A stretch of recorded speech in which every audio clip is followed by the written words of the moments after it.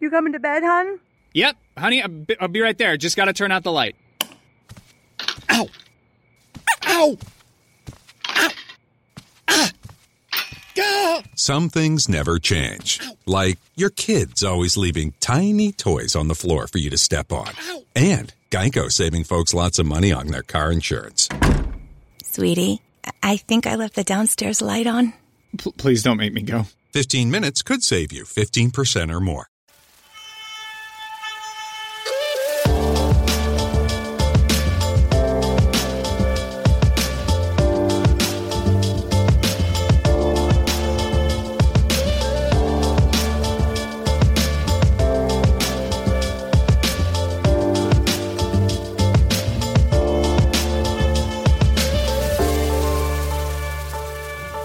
Hello Bulls fans and welcome to another episode of BullsHQ. Thank you for joining me again this week as we take you through the latest news, analysis and game action surrounding our Chicago Bulls.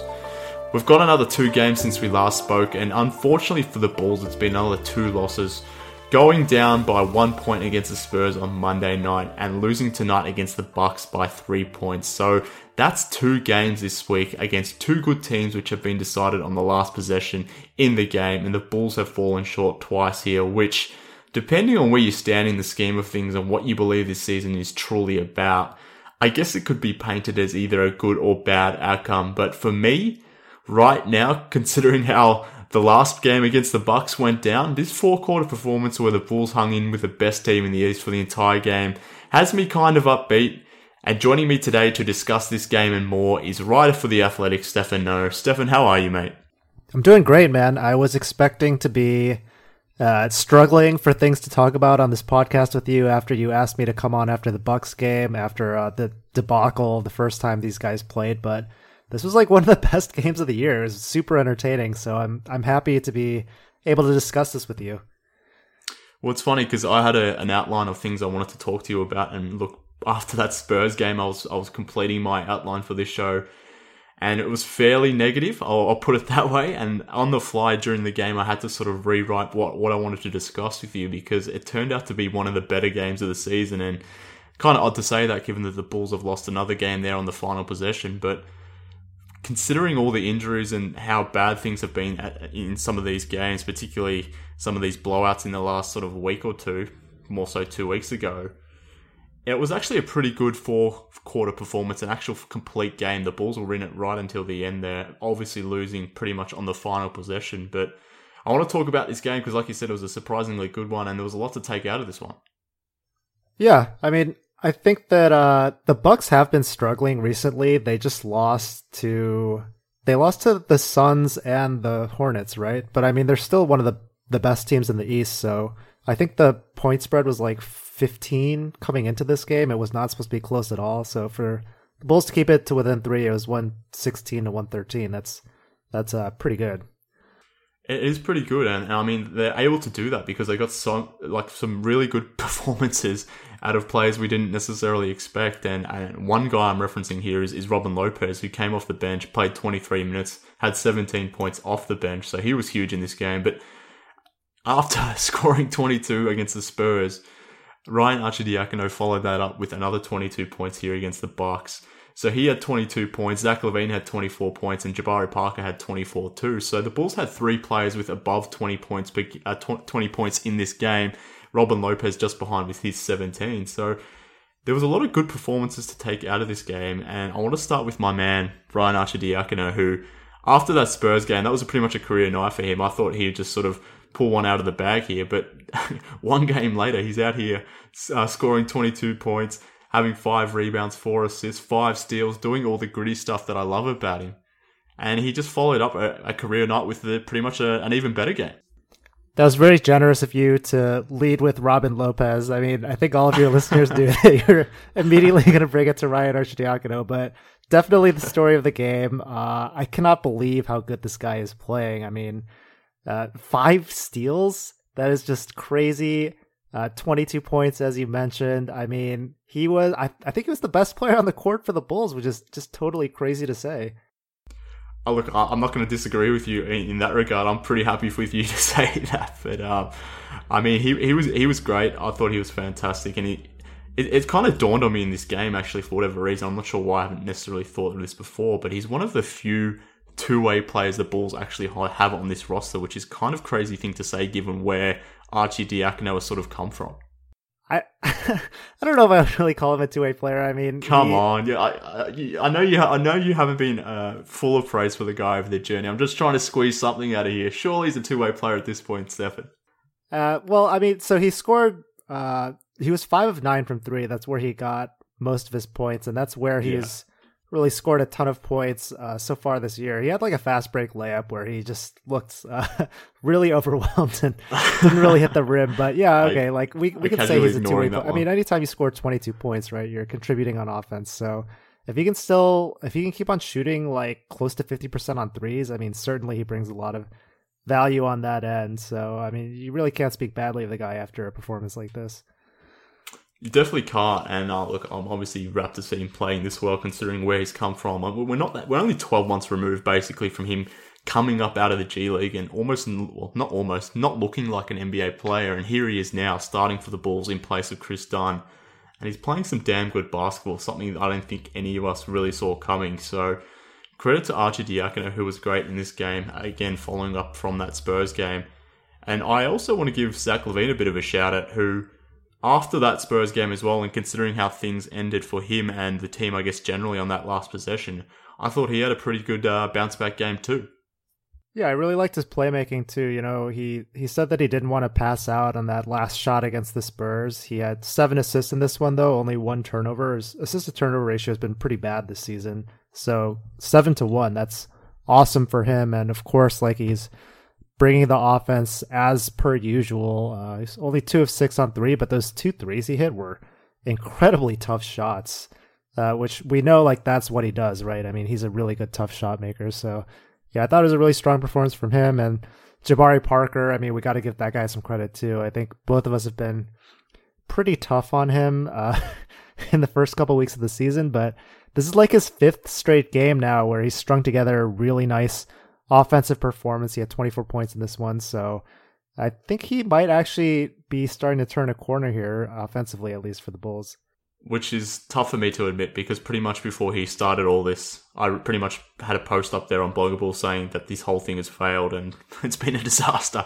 And since then, he's come out and played pretty well, so I got to take that one on the chin, I guess. But I'm willing to accept that if he plays this well for the remainder of the season. But just getting back to LaVine, I thought it was an important game because, as I sort of alluded to before, I had an outline planned where it was going to be fairly negative coming off that Spurs game. I assumed the Bulls were going to get blown out here by the Bucks, but that last possession against the Spurs where he opted to sort of close the game with that 3-point shot that instead of going to the basket, that was really concerning. And I think his response after the game as well was kind of troubling as well. But in this game here against the Bucks, it was a bit of a redemption game for LaVine, because pretty much with 30 seconds to go, he tied up the game by getting to the basket and making that the 2-point conversion there that tied everything up at 113 apiece there with 30 seconds to play. So what did you make of LaVine's, I guess, his bad shot against the Spurs? Let's go there first, but then how he handled it after the Spurs game, and then how he sort of was able to redeem himself on that final drive there and putting the ball in the basket there against the Bucks there, which tied it up pretty late there in the game. Well, after the Spurs game, his comments where he said that he waved off Wendell Carter coming up for a screen because he didn't want a double to come. If the double came, he would have probably had to pass the ball off if he was not able to split it. I mean, I thought that showed that he lacks a lot of trust in his teammates to make plays behind him. I mean, you want to attract a double team. You want your teammates to have that advantage.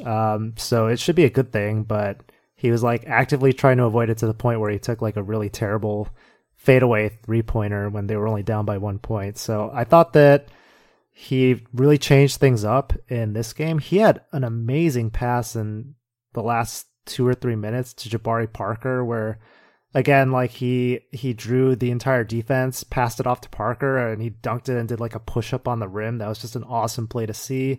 And then you talked about that layup he had with, I think it was under a minute to go. That was a great ATO by Fred Hoiberg. He's gotten a lot of crap from fans for not being able to draw up key plays in those types of situations. I actually think he's been okay at that, and I think like last year he was one of the top 5 coaches in points per possession out of ATOs. So that was a really clever play design.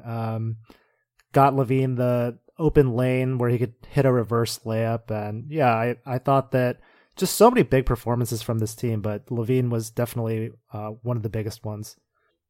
Yeah, he was. I thought he was really good, and considering, like I said before, how that Spurs game ended, I thought this was pretty much as good as what you would have expected from a bounce back type game. And like you sort of alluded to there, his turnover to assist ratio was probably as good as what we could hope as well. 7 assists, 1 turnover. That's a pretty good outcome from LaVine, and he shot the ball pretty well as well tonight as well. 8 from 18 from the field. So you'll take that sort of game considering how things played out for him against that Spurs game. But again, after this game, I was sort of reflecting and I was wondering, are we too harsh in the moment or too critical in the moment on these sorts of guys? And what I mean by that is a couple things. So one, are we too harsh on someone like Zach LaVine, who has a history of poor decision making, and just assuming that's what he is going forward? I know that's sort of the rhetoric after that Spurs game, that he's not necessarily, and I'm not necessarily saying this is what you thought, but there was talk about Zach LaVine being a poor decision maker, and we saw that at the close of that Spurs game, and hence why he sort of settled for that 3-pointer. But are we too quick to sort of get on these guys, considering, basketball, or in the NBA at least, it's an 82-game season. 1 or 2 nights later, these guys have got a chance to get back in there and make like I said, redeem themselves. I don't really think so. I mean, LaVine has definitely been a lot better this year, but I was never really that high on him. Just based on, even like in that last year with the Timberwolves, where he's averaging a lot of points. I mean, I know a lot of people are not fans of RPM, and he's always rated really lowly in that stat, though. I think that his overall impact on the game, he can score a lot of points. He's still scoring a lot of points this year, but even this year, like, he's not really shooting the ball that efficiently. And then on the other aspects of the game, like his playmaking, it was good tonight, but he has turned the ball over a ton. His defense still is not very good. So I think that with a guy like him, like, he's just not very consistent. He has these games like the one tonight against the Bucks where he was really, really good, and you see these flashes and you think like, man, this guy could be, an all-star one day, but he's just not at that level yet where he's consistently, one of the top players in the league.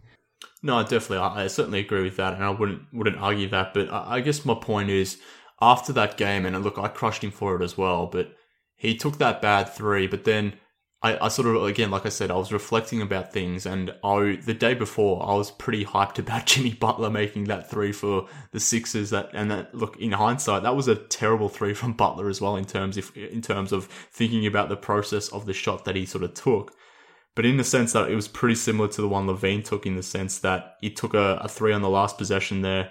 Ultimately, it's a make or miss league in that sense. So LaVine missed, but Jimmy made it. And we just sort of celebrate these two performances a little bit differently. So I guess that's more what I'm talking about, the fact that just game to game, we can sort of crush these guys pretty hard, but it all ultimately comes down to the result of the ball going through. And I just wonder if a LaVine had made that 3 against the Spurs, would we be talking about this completely differently?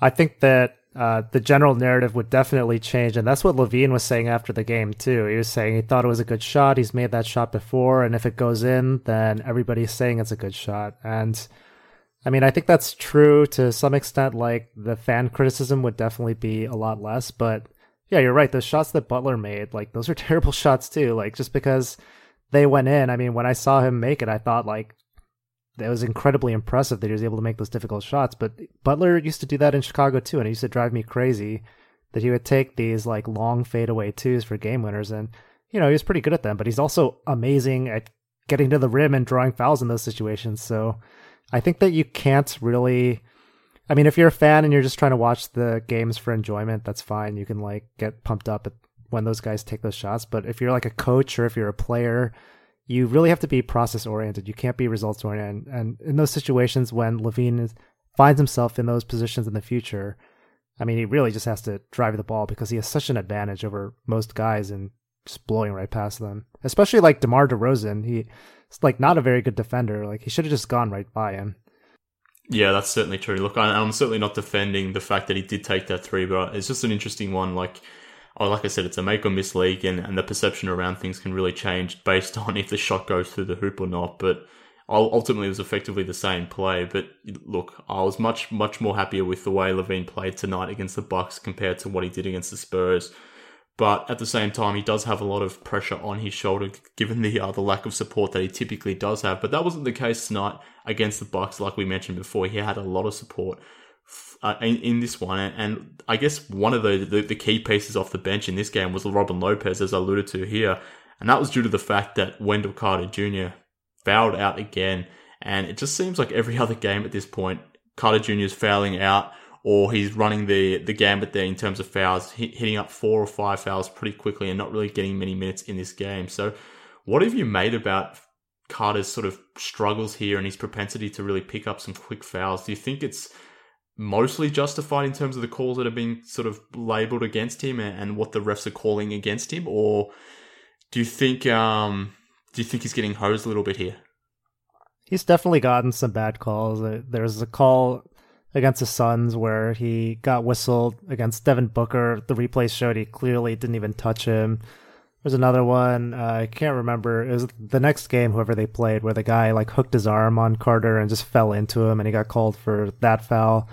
But a lot of the fouls he gets called for too are these touch fouls on the perimeter that are those are like a point of emphasis this year. These freedom of movement rules where you're not allowed to put your forearm on a guy. You're not allowed to grab anymore when they're cutting through the lane and stuff like that. And I think the Bulls coaching staff really did not prepare the team at all for these new calls. I mean, I think they thought that like they just weren't going to get called in the real games. And look at a team like I saw this interview with Nick Nurse, who coaches the Raptors. He brought the refs in during training camp to specifically tell the players like, hey, this is what you can and cannot do anymore, and we are definitely going to call these in games. And you know, the Bulls, the thing I hate about watching this Bulls team the most is they just argue about the calls constantly. And it goes from the coaches to the players. I mean, Stacey King has brought this up on a lot of the broadcasts, how these guys, like, they talk too much to the refs. I mean, they don't get back on defense, and you just have to play through that stuff. So, you know, maybe Carter has gotten a couple bad calls, but I mean, luckily, like, Carter is not really one of these guys who is staying back and complaining to the refs, but he has to learn these, new touch foul rules, because a lot of them are not shooting fouls. They're just fouls on the ground. Yeah, you're definitely right. And they're mostly body up sort of fouls. So I guess that's the frustrating thing as a fan as well. And for this team right now, there's not a lot to cheer for or root for.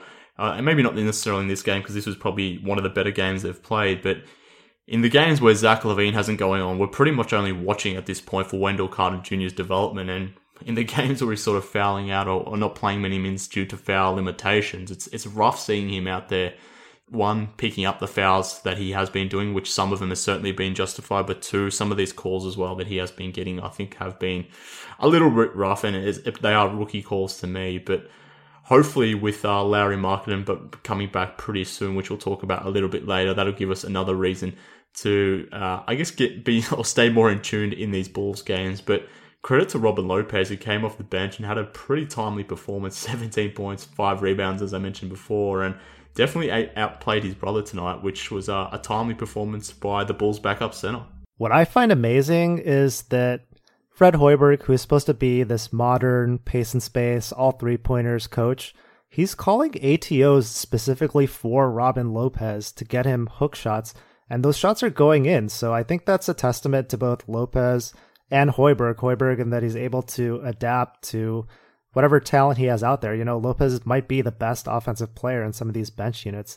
And then Lopez too, he's like going through 2 and 3 guys sometimes in the post to get these shots off. And he's shown ever since he's come to Chicago that he's able to hit those. So great performance, from him. And I think that, you know, he probably should have been playing above Felicio this entire time. Yeah, I think that's certainly fair. And look, I thought it was a good move initially by Hoiberg to put Felicio into the rotation again, but he, look, it was probably justified at the time, but I think the quick hook Felicio got in the end as well, and putting Lopez back into it probably made sense too. But you raised the point there about the bench unit being pretty bad offensively, and the fact that the Bulls sometimes need to go to Robin Lopez to get him these sort of hook shots that he sort of takes from his waist almost. But it seemed Højbjerg tightened up his rotation in this game, only playing 4 guys off the bench, one of those being Lopez, the other 3 being Shaq Harrison, Chandler Hutchison, and Cameron Payne. So no Antonio Blakeney tonight. So that was an adjustment from Højbjerg. No Blakeney at the backup 3, which I definitely appreciated. I'm not sure how you feel about Blakeney, but what did you make about some of these rotational changes that we saw from Højbjerg in this game? Well, I mean, yeah, Blakeney's been pretty bad here. The Bulls bench has been really bad. It lost them the game against the Spurs. I think all the starters had a positive plus-minus in that one, and all the bench players had like a huge negative.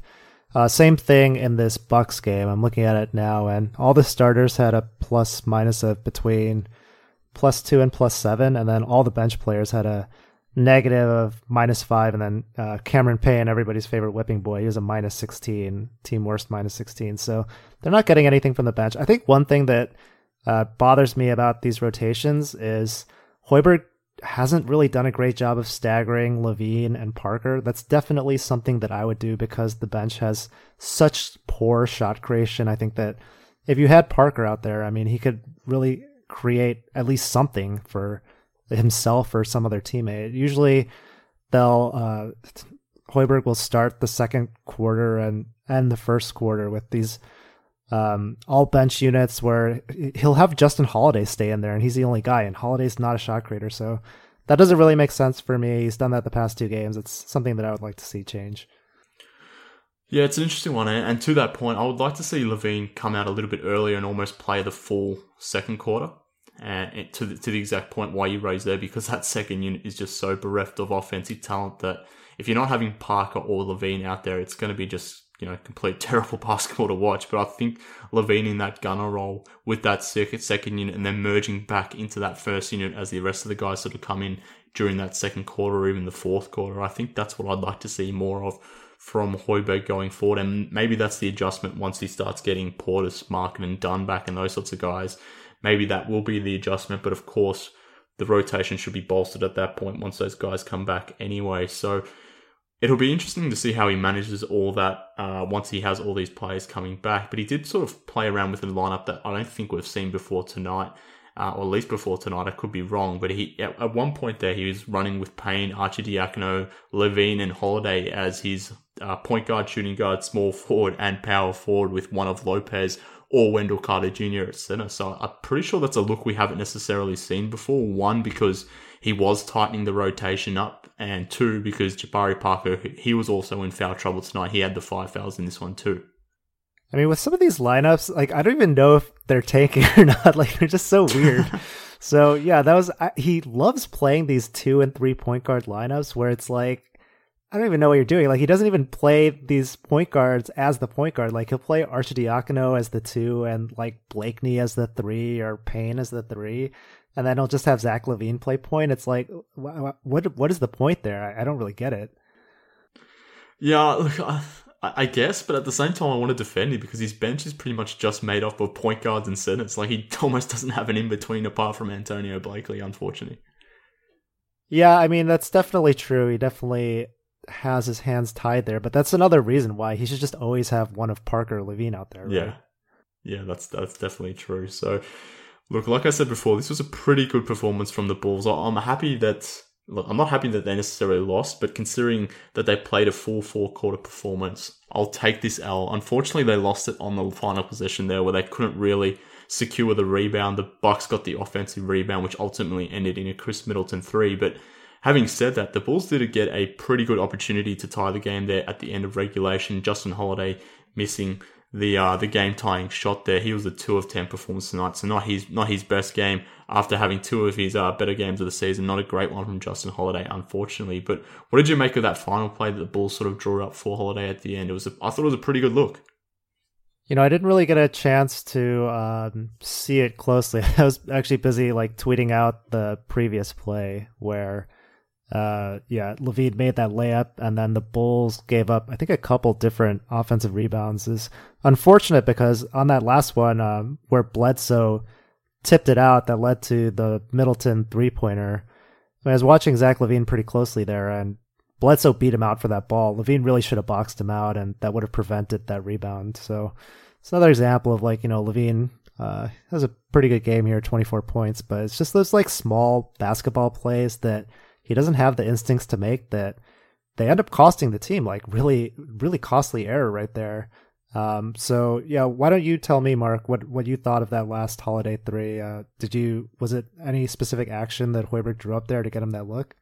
Well, to me, it was sort of similar to the one that he drew up to get Zach LaVine that basket where he tied it up at 113. And what I mean by that, whilst the play wasn't similar in the sense, it was similar in the way that there wasn't much dribbling involved or no action required at the top of the key where someone had to sort of make a move off the dribble. It was pretty much coming off a play where guys were running to space, catching and shooting almost. So in that sense, I really liked the play because like we sort of talked about before, not calling a timeout at the end of the Spurs game, which I thought was the right decision, by the way, but we saw LaVine sort of go ISO heavy there and try to close the game on the step back three. But in this game against the Bucks, against a much better team than the Spurs, the Bulls closed their final two possessions with plays that didn't require them to actually dribble the ball much. So it was a good sort of play where Holiday sort of came off the screen, I believe, and sort of walked into a three. I believe he did sort of have a bit of a shot fake and allowed a guy to go over him to make the shot look a little bit better than what it probably needed to be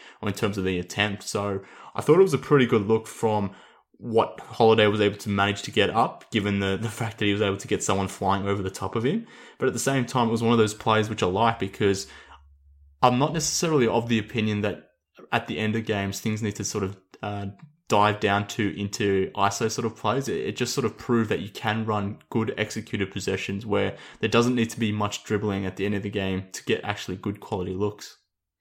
Yeah, absolutely. I remember when Jimmy Butler was on the team, I think this was a game against the Clippers in that 3 Alphas era where Hoiberg drew up a play. Butler was basically a decoy, and the play was drawn up for Isaiah Cannon to get a 3-pointer that would have won the game. And Cannon missed that shot, but it was a wide open shot. And after the game, Hoiberg got a lot of criticism from fans. I got a lot of questions from the beat reporters on like, how could you let Isaiah Cannon take the last shot when you have Jimmy Butler on the roster? But that was absolutely the right move. I mean, if you can get a guy a wide open 3-pointer, you take that any day over a superstar with like a heavily contested shot. I mean, you just have to play the odds at that point. So I think that Hoiberg he has shown a willingness to do that at times. At other times, he likes playing hero ball. Really glad to see that he drew up the game-tying play there for Justin Holiday, who's a better shooter statistically than LaVine, especially this year. So yeah, that was definitely a good sign. It was. So, look, like I said before, there was a lot to like about this game, even though it was a loss for the Bulls, but I thought it was a pretty damn good performance. So, I'm happy to take this loss, and I'm not necessarily sure where you stand on the whole tanking versus going for it type approach, but considering all that, I thought it was pretty much a good outcome for both parties, really. Yeah, I mean, the last 2 games, I think, are pretty much, if we're being honest here, what Bulls fans are looking for, where the team really competes hard, but loses at the very last second. Yeah, this draft, I'm sure your listeners are very familiar with it. I mean, there's basically 4 guys at the top, and then it drops off from there. So really need the Bulls to finish with as best odds as possible. I'm actually writing about this, I think, for tomorrow. But yeah, with like the top 4 picks in this draft, you really need to finish with a bottom 5 record because the odds are almost equivalent to get a top 4 pick through those bottom 5 teams, and then after that it starts dropping off. I think the Bulls will get there, and yeah, games like this definitely help the cause. Well, let's expand on that a little bit further, and it sort of links up to what I wanted to talk about now. So diverting away from the Bucks game and talking about Lauri Markkanen, who is expected to be back in roughly a week or so. So I'm pretty excited about his return. Obviously, most of Bulls Nation is, but given what you sort of just outlined there and the fact that the Bulls are probably going to be slated in, well, not probably, but potentially could still end up around, a top 5 pick or somewhere in that nature, or at least that should be the plan. How do you think Markkanen's return to the lineup in the next few games will sort of affect that, if at all? Well, you had a great story on Bloggable about how fans shouldn't expect him to come out of the gate just killing it, and I agree with that sentiment. It's going to take some time for him to get acclimated, especially with an injury to his shooting arm, that elbow. So, yeah, I think the Bulls are going to bring him along really slowly, and they still have a lot of games though. He's going to play like 50 some games, so they can limit his minutes for the first stretch of that and still get a pretty good season out of him. But as far as like if he is going to ruin the tank or anything like that, I mean, I think that fans are kind of scarred from last year where there were 9 teams that were fighting. They were all within like a couple of games of each other. That never happens, that 9 teams are tanking in the league, and that's not going to happen this year. So I don't think that you need to really freak out that the Bulls are going to win a game here or there, because it's just not going to be a crazy competition like it was last year.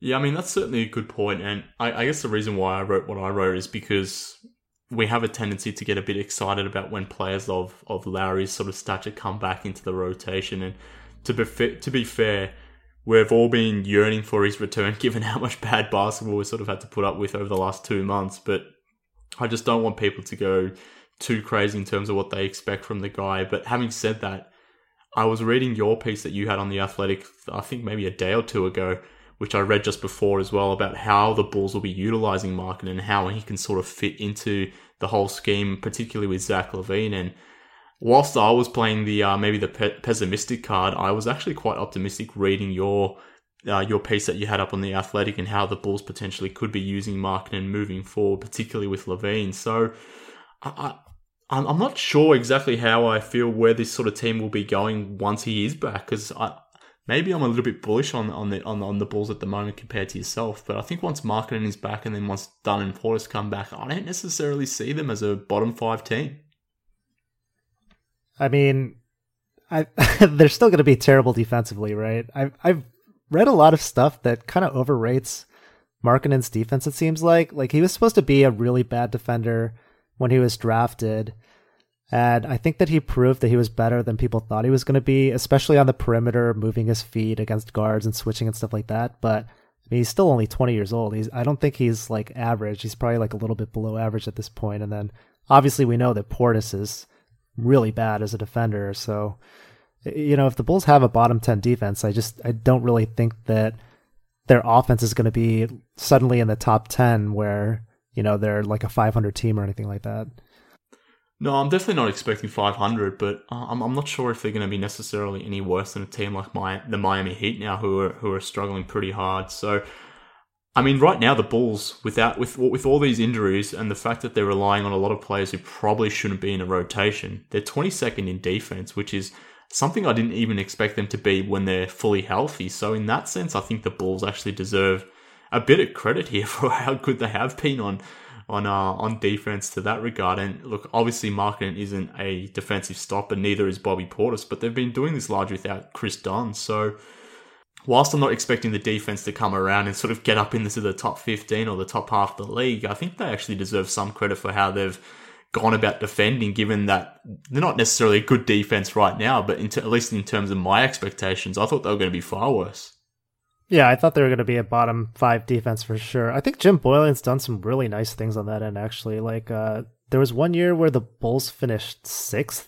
I think that was also the 3 Alphas year where they had no business being a top 10 defense, but he was able to do it with smoke and mirrors, and I think he's done that a little bit this year too. I think it's helped a lot too that they've slowed down the pace in a lot of these games, so it's trying to limit a lot of these transition opportunities, trying to save some of their energy, especially given that they're playing their guys like such heavy minutes. So I think that was like a pretty smart adjustment too. But I also think they're going to start playing a lot faster once they get their guys back. So maybe that's going to hurt the defense too.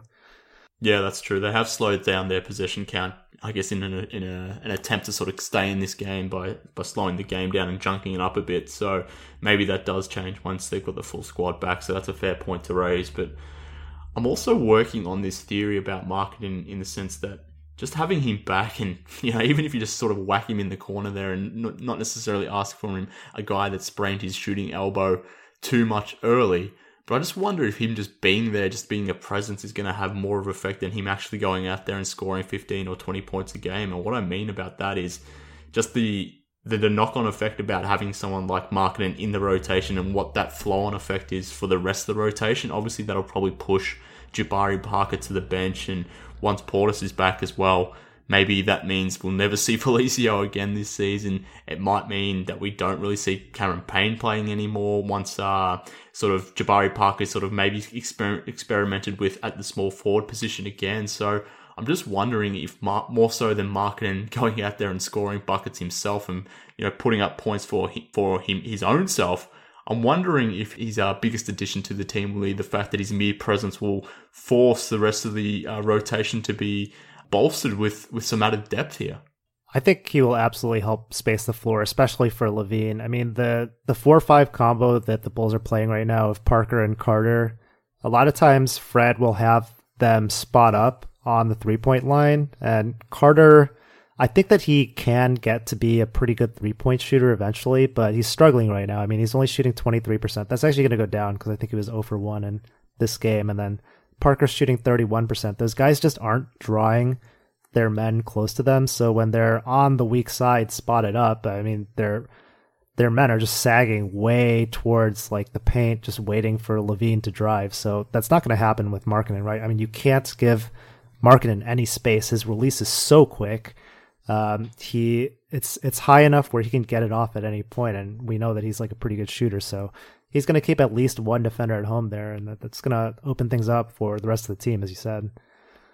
Yeah, and you had it in your story there, that the fact of how the Bulls can sort of utilize Markkanen with LaVine and even Wendell Carter Jr. in those pick and pop sort of plays. So even if they are losing, it's going to be a fun team to watch once Markkanen is back for those very reasons. So we get to finally see those three guys sort of playing together, and then once Dunn gets back to how things sort of shake out. But do you have any concerns in terms of how the fit will sort of work between LaVine and Markkanen? And do you think we should put any stock into the poor three-man combination that we had in Dunn, Markkanen, and LaVine of last season, or is that sort of null and void at this point, given that the team was effectively tanking last season?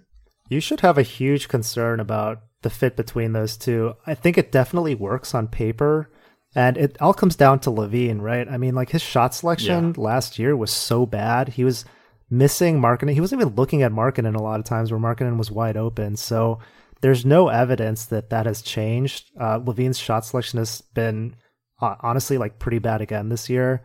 It's been like, I mean, he's been so hot that at times like it hasn't mattered. He's just been hitting everything to start the year. But I mean, like, I think that it's definitely a mental thing with him. Like if he is willing to, look for Markkanen, play off him, then those two can be awesome together. I mean, that pick and pop seriously is just totally unstoppable in theory, but he has to be willing to pass the ball off in those situations.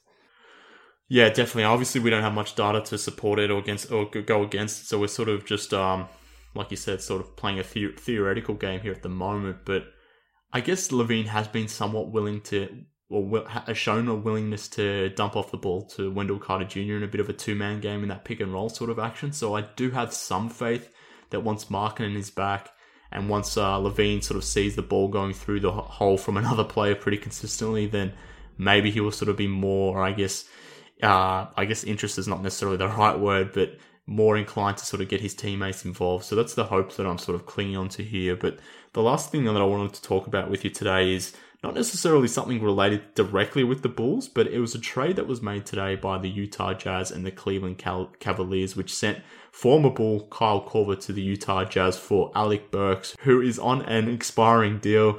And the Cavs also got back 2 second-rounders, a 2020 and 2021 picks from the Washington Wizards. So the reason I bring that up, Stefan, is because the immediate thought that I had once this deal sort of happened between the Jazz and the Cavs is, does this set the market for a potential holiday trade? So a player coming back on an expiring deal and 2 second-rounders, do you think that at all will be able to set the table as to what the Bulls could potentially expect in a Justin Holiday trade, assuming they want to deal him at all? Well, not really, because the Bulls would never ask for second-round picks back, right? Like, what would they do with 2 second-rounders? But, I mean, like, if they wanted second-round picks, I think they could get them for Holiday. He's been, like, sneaky really good this year. I don't think that he's shooting like over 40%. I think coming into this has probably dropped a little bit. Like he's probably closer to 37, 38% shooter. But still, I mean, like, he's able to shoot off the move, which is pretty rare. He's an expiring contract, only $4.5 million. There's a lot of teams that need a 3-and-D wing that are playoff teams. Like, I think he'd be awesome on the Pelicans. There are rumors, too, that they were going to sign him before the Bulls came in with a bigger offer when he was a free agent. He was supposed to go and play with his brother Drew over there.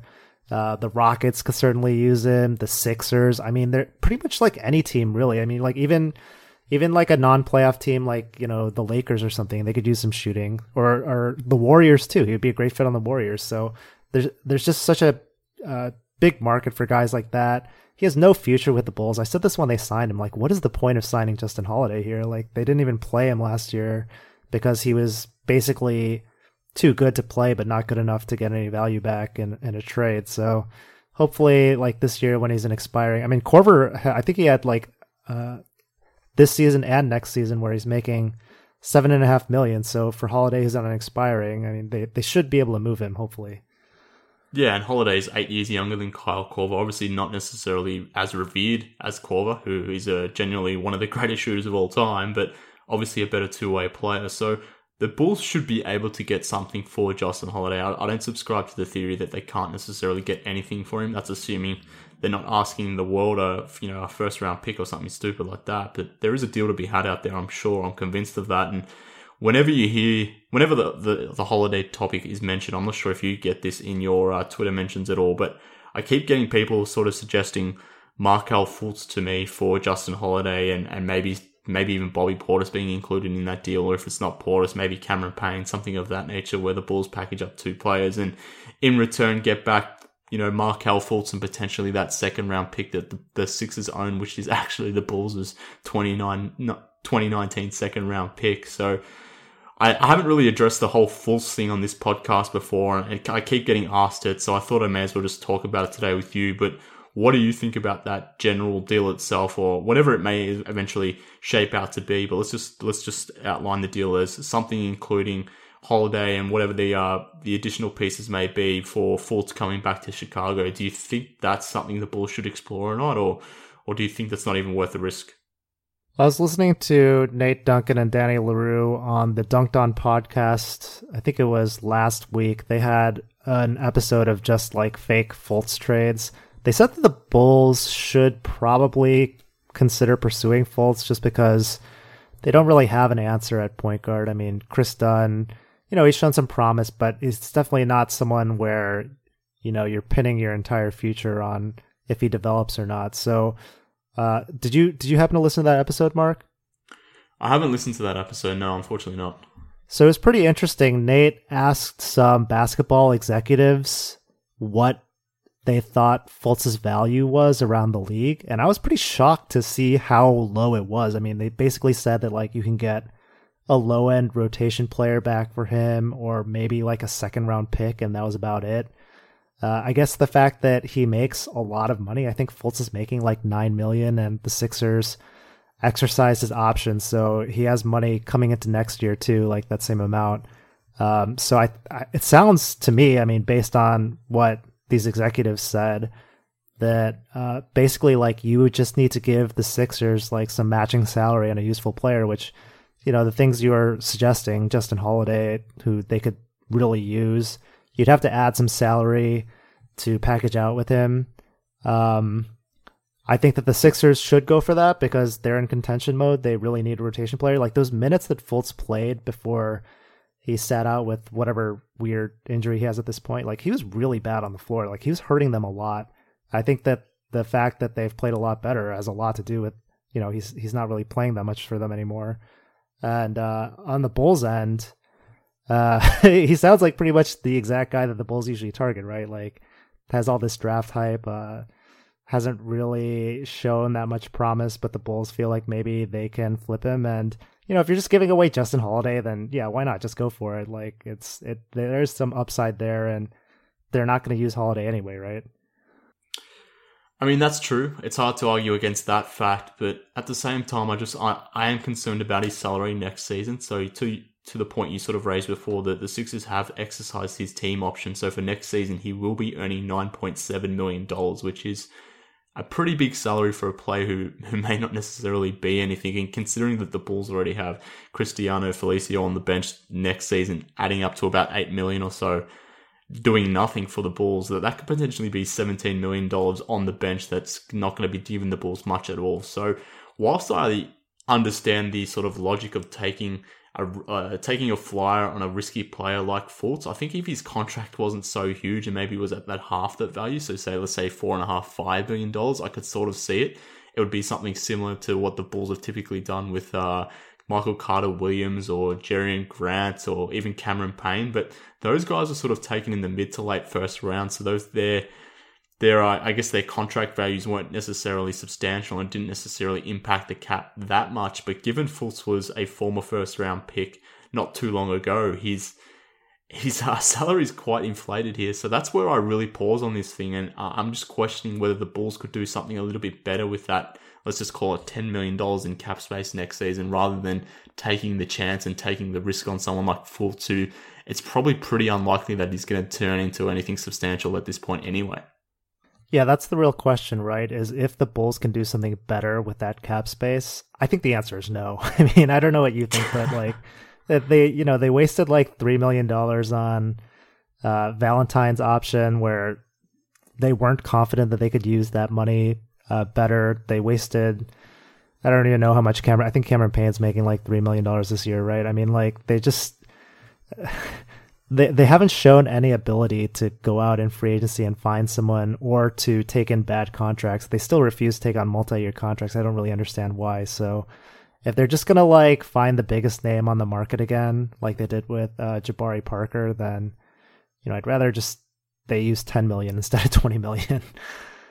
Yeah, I guess it's a conversation of what they would do or potentially do versus what they should do. But I'm thinking of more of what they should do. And I think if they don't necessarily try to go for that home run, try to get that big name like a Jabari Parker and sort of use that cap space towards actually getting some decent role players in next season, and sort of surrounding guys like LaVine, Markkanen, Wendell Carter Jr., and maybe Dunn, if he's part of the future, with some veterans actually know how to play the game, and then the Bulls can sort of go forward with that as their sort of core going forward, plus there's the addition of some timely veterans here with that cap space, then I'd be on board with that. And I think that may be more beneficial than taking a punt on someone like Markelle Fultz. But to your point, the Bulls typically do a cyclical sort of free agency game here, where every 3 to 4 years they try to pour their cap space into some of the bigger names. So you're probably more right in terms of what they would do versus maybe what they should do. But look, we've gone on long enough about the Bulls-Bucks game and all the other things that are sort of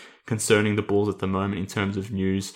But I appreciate you stopping by again on BullsHQ. Now, before you get away, tell the people where they can follow you online. Yeah, you can follow me at Stephen Noh. Definitely read all my stuff at The Athletic. Mark, when you were talking about all these reasons not to go for Fultz, it just hit me like a lightning bolt why you are so against this. And it's because he would take minutes away from your boy Ryan Arcidiacono, and it would take away cap space that they have to give him for his max contract when he just came in averaging 20 this year, right? Well, I mean, that's why they're going to have to get rid of Jabari Parker. They're going to have to pay Arch the max pretty soon. So, but I'm pretty sure that a player that models his game or looks exactly like a mini John Paxson, I don't think he would have any troubles of not getting any minutes here in Chicago. So I don't think we have to worry about that. That is very true. But yeah, definitely read all my stuff at The Athletic. If you are not a subscriber, it's a tremendous value. I think it's like $4 a month or something like that. So please go ahead and sign up for that. Most certainly, and I'm sure most people are doing that these days. But if you're not, please jump on The Athletic and follow the guys there. Follow Stephen, follow Darnell Mabry covering the Bulls. They do some great stuff up there, as I'm sure most people are aware. But Stephen, like I said a little bit earlier, thanks for coming on, mate, and talking Bulls. And we'll do it again in the future. Yeah, thanks for having me. Okay, folks, so that pretty much does it for this episode of BullsHQ. Thanks again for Stephen for jumping on the podcast today. Follow him at Steph No on Twitter. Follow the BullsHQ podcast on Twitter too, at BullsHQ Pod. You can also follow me online too, at MK Hoops. Do all that as well as jumping on iTunes and giving the show a 5-star review and subscribing. If you aren't subscribing to the show at the moment, that would really help it out and I would really appreciate it. But obviously no pressure in doing so. But that's the show for today. We'll be back again next week. So until then, thanks for listening. This has been BullsHQ, and I'll talk to you all again next time.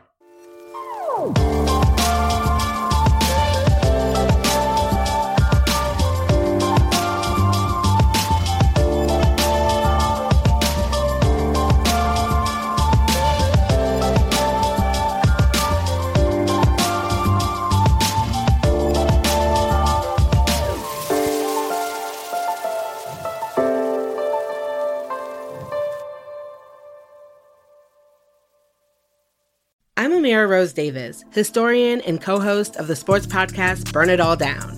And now I'm hosting the new season of American Prodigy, all about Black girls in gymnastics. For the last 40 years, Black gymnasts have moved from the margins to the core of the sport and changed gymnastics along the way. Now, they tell their stories. You'll meet trailblazers like Diane Durham, superstars like Jordan Childs, and everyone in between. Listen to American Prodigies on Apple Podcasts, Spotify, Stitcher, or wherever you get your podcasts.